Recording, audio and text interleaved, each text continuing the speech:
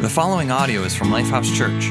We hope you are blessed by this message and encourage you to connect with us on social media or at lifehousechurch.org. We have seen victory, but we know that the greater the victory, the darker, the more evil the battle was that was faced. You know what? We're not backing down. We're not shying away, but we're going to continue to discuss the tough topics. We're going to continue to discuss things that we have already discussed. We've already talked about the crisis in our foster care system. We've already talked about racial reconciliation. And in a future message, we're going to hear about the battles of addictions. But the battle that we're going to talk about today, it's darker and it's evil and it's the realest it's going to get for us. And I recognize that what might be shared in a story, in a special, that it might be a trigger for some. And we want you to be prepared that for tonight's message, that some of you may have a trigger, that it is going to be a little more intense. But this is what we also know. We also know that no matter the level of evil or the level of the battle, we are going to see a victory.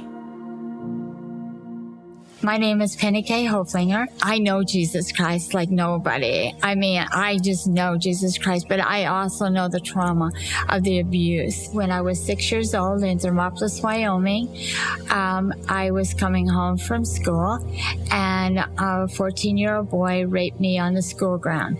And from that point on, I lost my self-esteem. I didn't think I was good enough.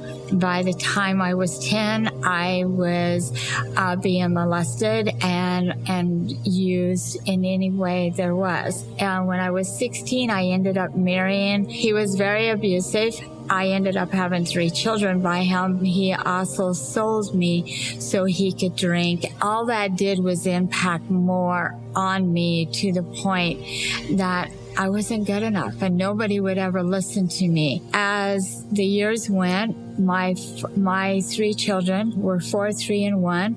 And I had a babysitter, and she took them down there and said that I had abandoned them. The director and his associate was into black marketing children.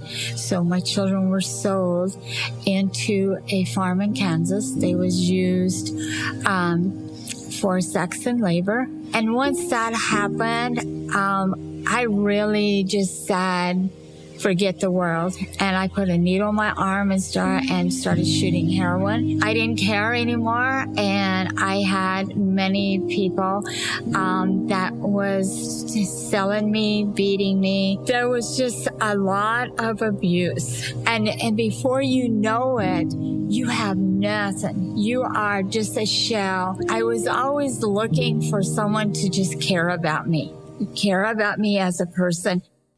When you hear Penny K's story, you can't help but just ask the question, how does this even happen? Or you can go to the other extreme and just become completely naive and be blinded by it. Maybe you've asked a similar question like I have. Is human trafficking really a problem here? Is human trafficking really a crisis in my city? Is this really a crisis in my country? Because there's no way, maybe in a third world country where resources are not as readily available, I can see it then. There's people in my own country, the Philippines, that are going here to the United States because this is the land of opportunities. But the sad reality is that this is also the land of one of the greatest oppressions, where 199,000 incidents take place in the United States every single year when it comes to human trafficking. And every single year, we as a church, we wrestle with how in the world can you possibly respond? How do you respond to this seemingly invisible evil where all you see about it is on the headlines, hashtag save our children. We want to save our children. It's just we don't know where to start. Where in the world can you possibly have 200,000 incidents happening right before your eyes, and it seems like we can just be blind to it and we can't see it at all? You know, we can look at movies that we see like Taken and compare it to human trafficking, where it's the story of a young, pretty girl who wants to see the world, and so she sets sail to go to a distant land, only to be lured by evil men and to be sold off into the sex trafficking industry. Or you hear about the baby boy that gets abducted and kidnapped as a child and forced to live as someone they don't even know, and forced to live in a life of evil that they had no choice in being. And what could you possibly do? Although those things do happen, but very rarely, it's a more complex and a much bigger problem, and it's happening here locally. Did you know that Maryland is one of the top 20 states in our country with the highest rate for human trafficking?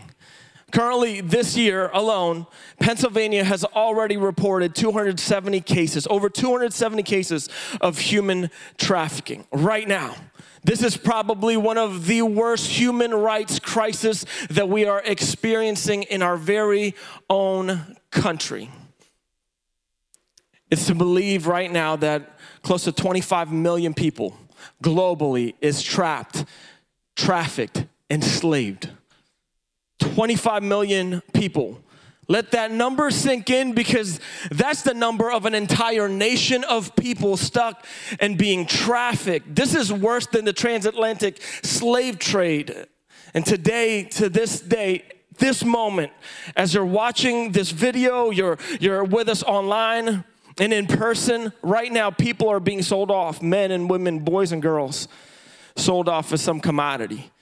For forced labor, for domestic work, for sexual acts and exploits, people being forced to perform acts on film for the porn industry, people that are being forced to be used and abused, and these traffickers are literally preying on the most vulnerable. And back then we used to think, oh, they're only in the dark alleys and they're in the streets. No, they're online now.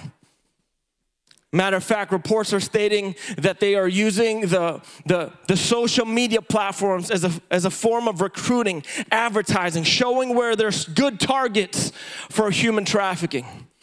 And this pandemic has made matters absolutely worse, because these traffickers are now exploiting people without jobs. They're exploiting people and their activity online, adults and kids included. And so when you had an entire world that was shut down, you had an entire sex trafficking ring making a killing. Now they're able to hide their evil right before our very eyes. And schools were shut down. All of a sudden, hospitals were turning people away because they didn't have certain kinds of symptoms. And schools and hospitals were one of the top places where you can identify people being trafficked.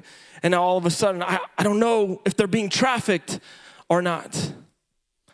This is a multi-billion-dollar empire for these traffickers.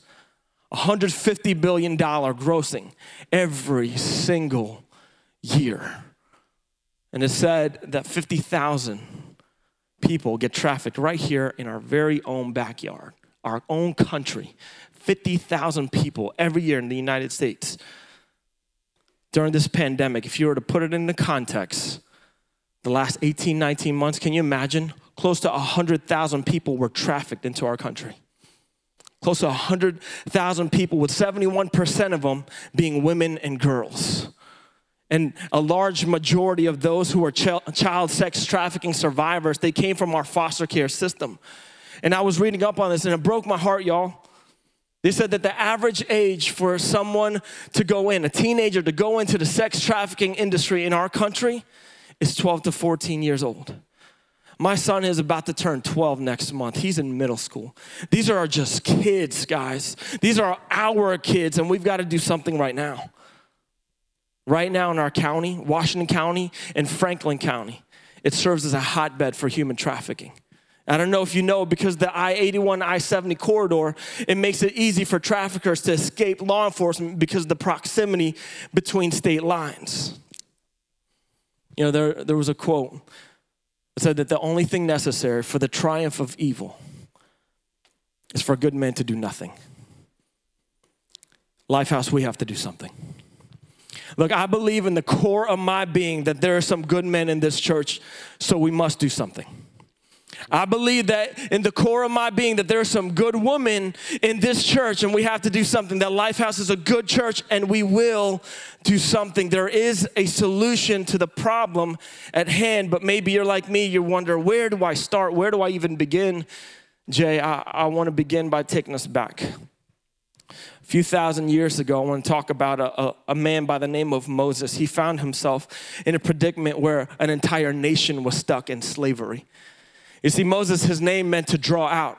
When he was a child, he was drawn out from the waters of the Nile River, and later as an adult, he drew out an entire people out of captivity, out of slavery, out of the hands of Pharaoh. He was a prince of Egypt that left it all to become a deliverer of an entire nation. And in the Bible, there's a book, a letter written to the Hebrew people. And the author of the book of Hebrews, he says this about Moses, that he was a person that lived by faith.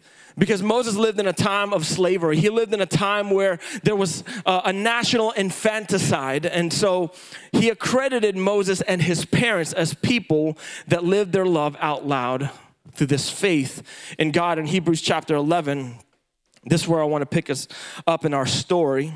It says, by faith, Moses' parents hid him for 3 months after he was born because they saw he was no ordinary child. And they were not afraid of the king's edict. By faith, Moses, when he had grown up, refused to be known as the son of Pharaoh's daughter. He chose to be mistreated along with the people of God rather than to enjoy the fleeting pleasures of sin. He regarded disgrace for the sake of Christ as of greater value than the treasures of Egypt because he was looking ahead to his reward. By faith, he left Egypt, not fearing the king's anger. He persevered because he saw him who was invisible. And by faith, he kept the Passover, the application of blood, so that the destroyer of the firstborn would not touch the firstborn of Israel. Pharaoh was the king in that time, and he set out an edict. I want to annihilate, I want to kill every Hebrew boy by getting them thrown into the Nile River. However, out of no fear of Pharaoh, Moses' parents looks at Moses and realize he is no ordinary child. The fingerprint of God is on this boy's life. He is precious. He is priceless. And so they preserved his life and they spared him from this certain death. And so Moses' mother hides Moses for 3 months, caring for him, and then puts him in this boat-like bassinet and allows him to float up the stiller waters of the Nile River. And then all of a sudden, Pharaoh's daughter finds Moses, rescues Moses, and then raises him up as one of her own. He becomes a prince and a leader of that nation. And the author of the book of Hebrews kind of shows you exactly how Moses and his parents was able to respond to such a great human crisis, such a great human need. Moses was willing to leave the power and the prestige of a palace because he saw a people who were imprisoned. What do we do when you see an entire nation, if you were Moses, stuck in slavery, stuck being mistreated? How do you respond? What do we do when literally there is an entire nation of people, 25 million, and that number keeps growing by the day, is stuck in slavery? How do we respond to such a great human need, such a great human crisis? I believe that their actions is a great start for us today, and it's this, that we have to leverage our power for those who are powerless. That's what we need to take away this weekend, is that we need to leverage our power for those who are powerless. I get it. You're with me here. Yes, Jay, I understand. It's a problem. That is a stark statistic. I just don't know what to do. I just don't know how to respond. When you see such a great problem, it's easy for all of us to look at such a great problem and seem so powerless. Jay, I understand it's a problem, but I don't think I have the power to leverage anything. None of us do. As a matter of fact, it is impossible for us to leverage our power because every single one of us were born powerless. You see, every single one of us was born hopeless. There was a nature inside all of us that destines us for destruction and ruin. There was a certain death sentence that was placed on all of our lives, and it's because of what biblical authors call sin. You see, sin is any action, any thought, any intention that goes contrary to who God is. And the sin, it corrupts our heart. It literally traps us in slavery, where we're enslaved by our emotions. We're enslaved by our mindsets. We're enslaved by our own actions, or perhaps we're enslaved by the actions of others and the things that they've done to hurt us. We're enslaved. And I don't want to misappropriate this word, but literally this evil inside of us is trafficking us, using and abusing us, and sending us down a path of forever death and ruin. But God, much like Moses' parents, saw the priceless life of his children. He saw that there's purpose in their life. Their life is precious and it's worth saving. And so he becomes the bassinet of safety for us to hide in and become rescued in. How? Jesus was sent into this world to become our rescue, to become our ransom. You see, much like Moses was sent to the people of Israel, sent to Egypt to rescue an entire nation out of slavery, Jesus was sent into this world to rescue the world out of being enslaved by sin, death, and the grave. And so Jesus came to die, ultimately to defeat death. And so all of our shame, our sin, our punishment, our abuse, our affliction, our forever death was heaped upon Jesus' life. The price for our punishment was his life. His ransom was for our rescue. He gave his life so that we could have ours back. And so when he died, he defeated death once and for all, so that those that would believe in Jesus, just like the folks in Hebrews 11, it says, by faith, those that will believe in Jesus, they'd be forgiven. But more than that, the Spirit, the living God was in Jesus, and with power, he rose from the grave, defeating sin, death, and hell, so that those that would believe in Jesus by faith would be forgiven, would be set free, and would be granted a new and everlasting life. So how does this happen? God, all of a sudden, with his Spirit, he begins to make his home into our spirit, and he fills us with power. He fills us with something we never had. He fills us with healing. He fills us with hope. He fills us with his life. He fills us with his purpose. Now, all of a sudden, the thing that he fills us with, he wants us to leverage power. So how do we begin to do that? I want to give us some thoughts this weekend, and the first is this. To leverage our power, we have to live by faith. To leverage our power, we have to live by faith. And I want to go back to Moses' parents here for a second. It says, by faith, Moses' parents hid him for 3 months after he was born, because they saw he was no ordinary child, and they were not afraid of the king's edict. Now, the only way that they were able to stand up against such a tremendous world power is by what? By faith. They were willing to leverage their power, but the only way they were able to leverage that was by faith. They were willing to leverage their power to give to their son who could not protect himself. They were even by faith willing to risk their very own lives so that they could perhaps preserve the life of their son Moses. Likewise, that edict actually had 2 threats. See, the threats were kill your son, or we kill you and then we kill your son. Save your life, or risk losing your life and the life of your newborn.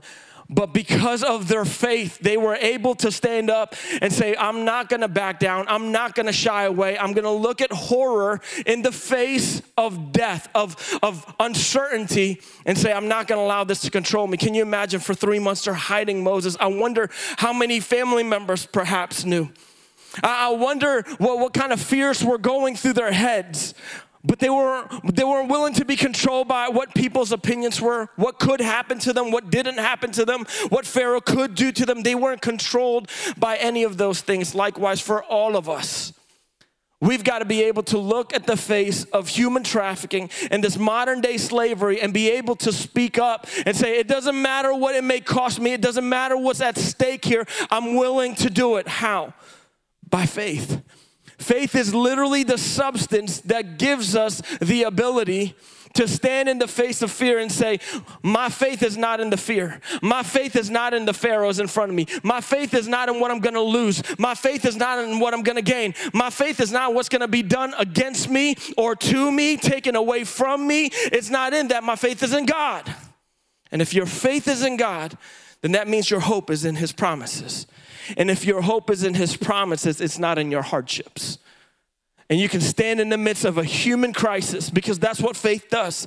It stands and responds to a great human need. The need was my son needs to live. And so I'm willing to do whatever it takes. And that starts with faith. Faith allows us to leverage what power God gives to us to those who are most vulnerable around us.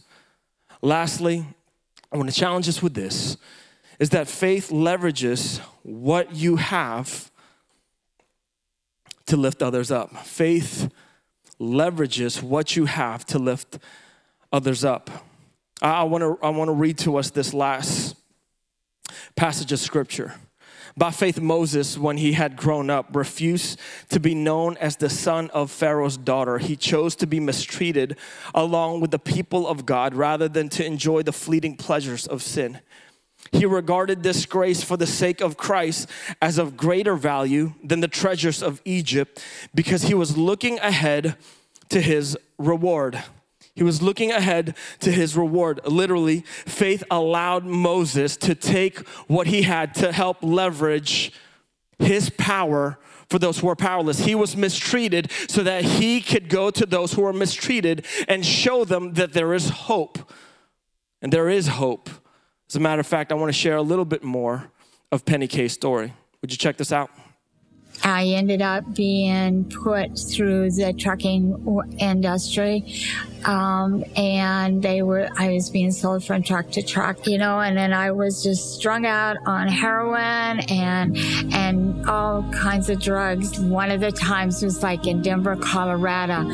I was being trafficked there. Well, this one young man come, and he bought me, and he says, and I will get you out of here.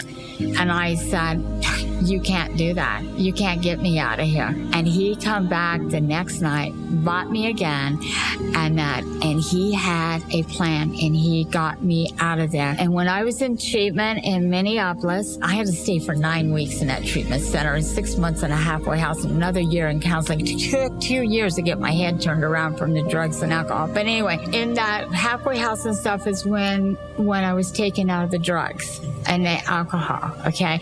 But I wasn't taken out of trafficking yet. I ended up in the trucks again. But I ended up with this trucker named Rick, the backslidden Christian, okay? And he used to preach God to me, okay? And I'm like, yeah, right. So we end up in Harrisonburg, Pennsylvania. There is a mobile chapel called Transport for Christ there. And they asked me if I wanted to get out of what was happening to me. I remember this love so overpowering that there's no words I can even ever explain. And this warmth, this light that was so magnificent. And this is what it said: I have enough preachers, I need a teacher, and I call you. When God called me, yeah, I've watched the doors open. 2011, God spoke to my heart and said, I need you to get out there and start speaking for me on this abuse that is so hidden here in the United States. And my thing about what I do, and I've got tears in my eyes now, but the thing that I do out here is I don't want a little girl or a little boy have to go through the emotional trauma that I had to go through. If you are that person and you feel lonely or vulnerable or you don't think you're good enough, you are loved. Jesus Christ loves you. You are his creation. No matter what, you are still his child. And once you start realizing you're a child of God, you have just as much right to be part of anything and everything. The more that I speak, and the more that I reach out, and the more that I share my workbooks, and the more that I share who I am and my book and that stuff, the more seeds get planted. And I know that it's not me. I know that it's God. And everything that happens is because it's God. I am a grandmother, besides a mother. I'm a grandmother of 12, and I am a great-grandmother of 8 now, okay? And I kept my promise. God has kept his promise. There is no other way that I would be where I'm at today if it wasn't for God. And because of God, I'm still alive.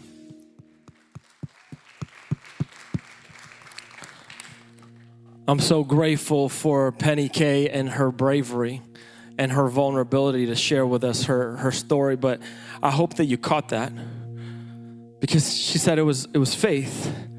It was her faith in God that allowed her to leverage.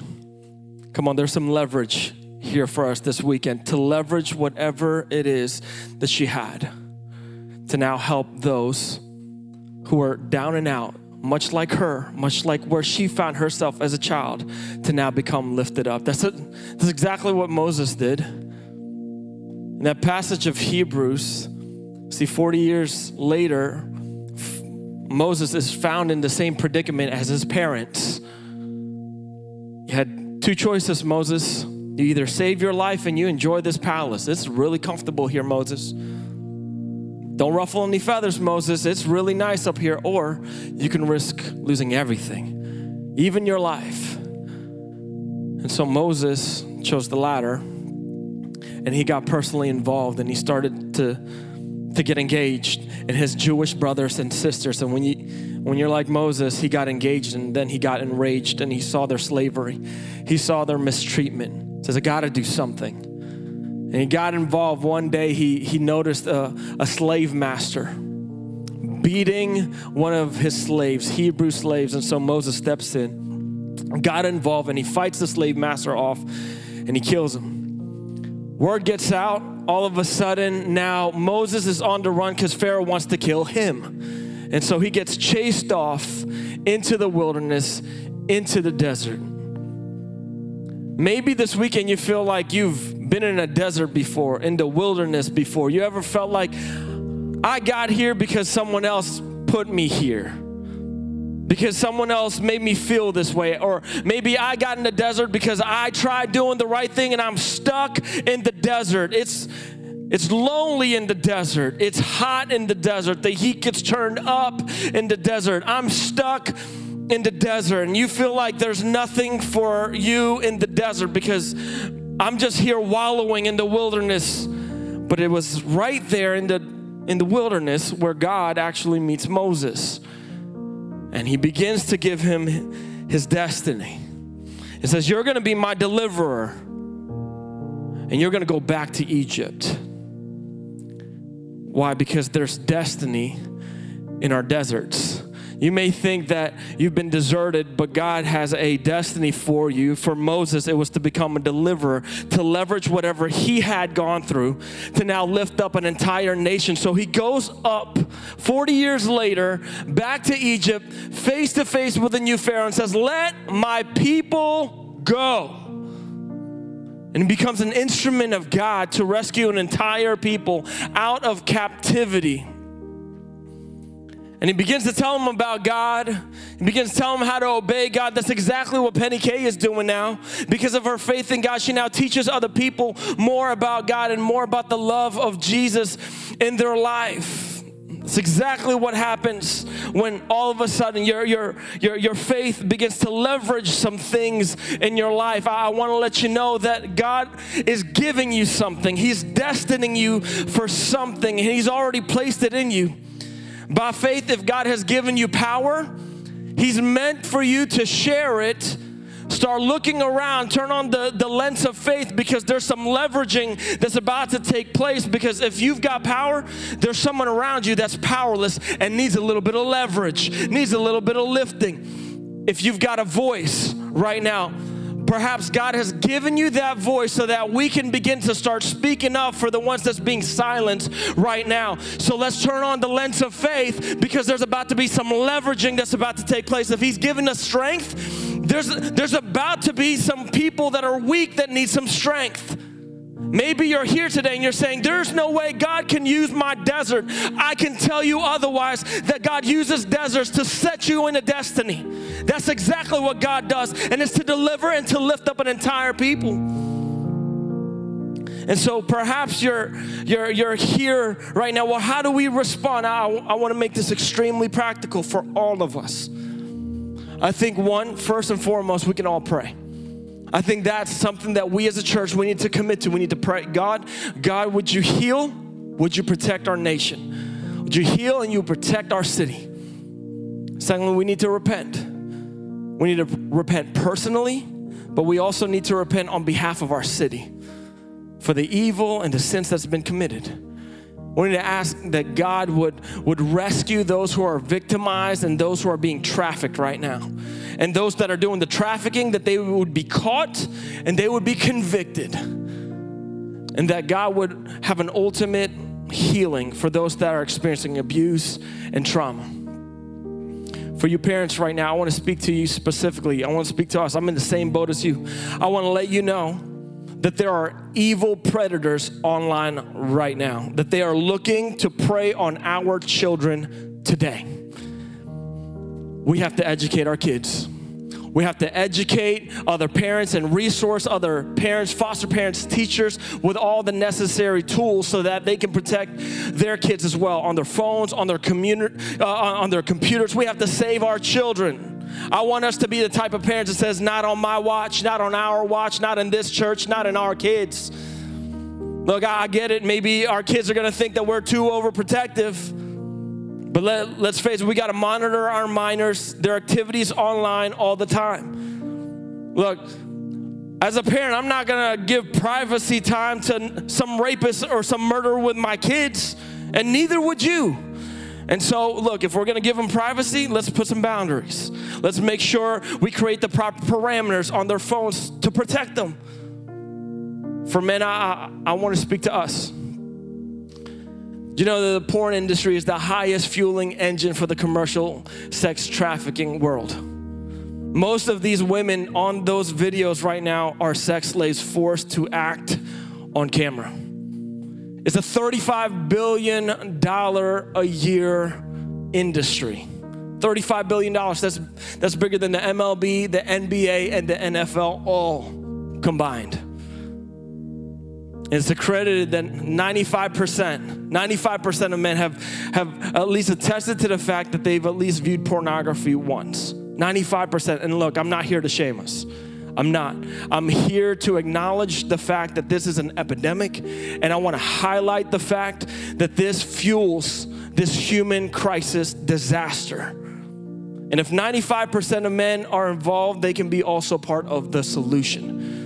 There's millions of our brothers right now that are struggling with this addiction, and so it's time for us to respond and band together as brothers. So if that's you, then get some help. Let's be accountable to one another. Let's put the proper parameters and the proper resources on our phones and our computers. Look, I'm not trying to make this about a moral issue at times. Look, I get it. If you love Jesus, let's keep our hearts pure. Let's keep our eyes pure before the Lord. But literally, God has crafted and created for you to be a protector. He created and built you to be a protector. So let's create a space where our kids are safe. Let's protect our women. Let's protect those who are most vulnerable. For all of us, I believe locally we can all get involved. There's going to be a freedom walk right here in Hagerstown that we're going to be hosting in October here. I'll give you a little bit more information about that. There's Franklin County. She's someone's daughter that we can be involved in. Globally, we can get involved with organizations like 821, with Project Rescue, which we give through Kingdom Builders as well. And so all of that, I say this, and I want to give us resources because I believe that all of us, we can respond. And so for all of the things that I just mentioned, here's how I want us to respond. I want you to text FREEDOM to 81411. It's going to give you all the links, all the resources that you're going to need. This text could literally be life or death for someone, freedom or enslavement for someone. And so let's take the proper steps of action. Perhaps you're here today and you need to experience that freedom for yourself. Maybe it's freedom of your mind, freedom of your actions, freedom of what's been done to you. True freedom, forever freedom, lasting freedom, first starts with faith in Jesus. And if today you've never made a decision to place your faith in Jesus Christ, would you make that your decision today?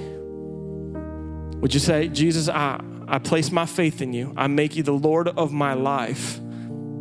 Would you receive his forgiveness and allow his Spirit to fill you with freedom, with power for you to leverage to those around you? If that's you today, would you let us know?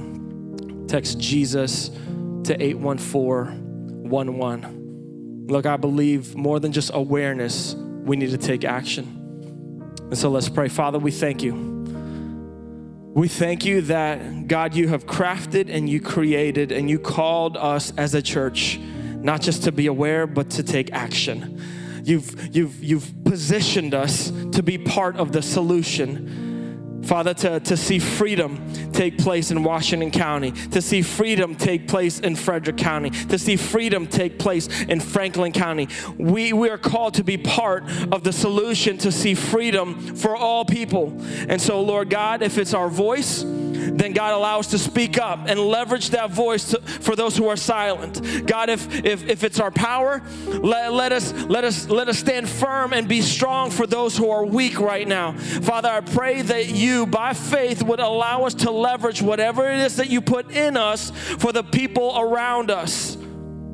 Father, we thank you and we praise you that it is only through your Son, Jesus, that we ourselves are no longer slaves to fear, to sin, to death anymore. We can worship you in freedom. And so, God, we pray for freedom for everyone. Freedom from fear, freedom from abuse, freedom from neglect, from mistreatment. Father, I pray for freedom for those watching online, for those that's here with us on campus. I pray that freedom would fill their hearts right now through faith in you, Jesus. We love you. We thank you in Jesus' name. Amen. Thank you for listening to audio from Lifehouse Church. We believe that through Christ, life change happens here. So we invite you to connect with us further by visiting lifehousechurch.org.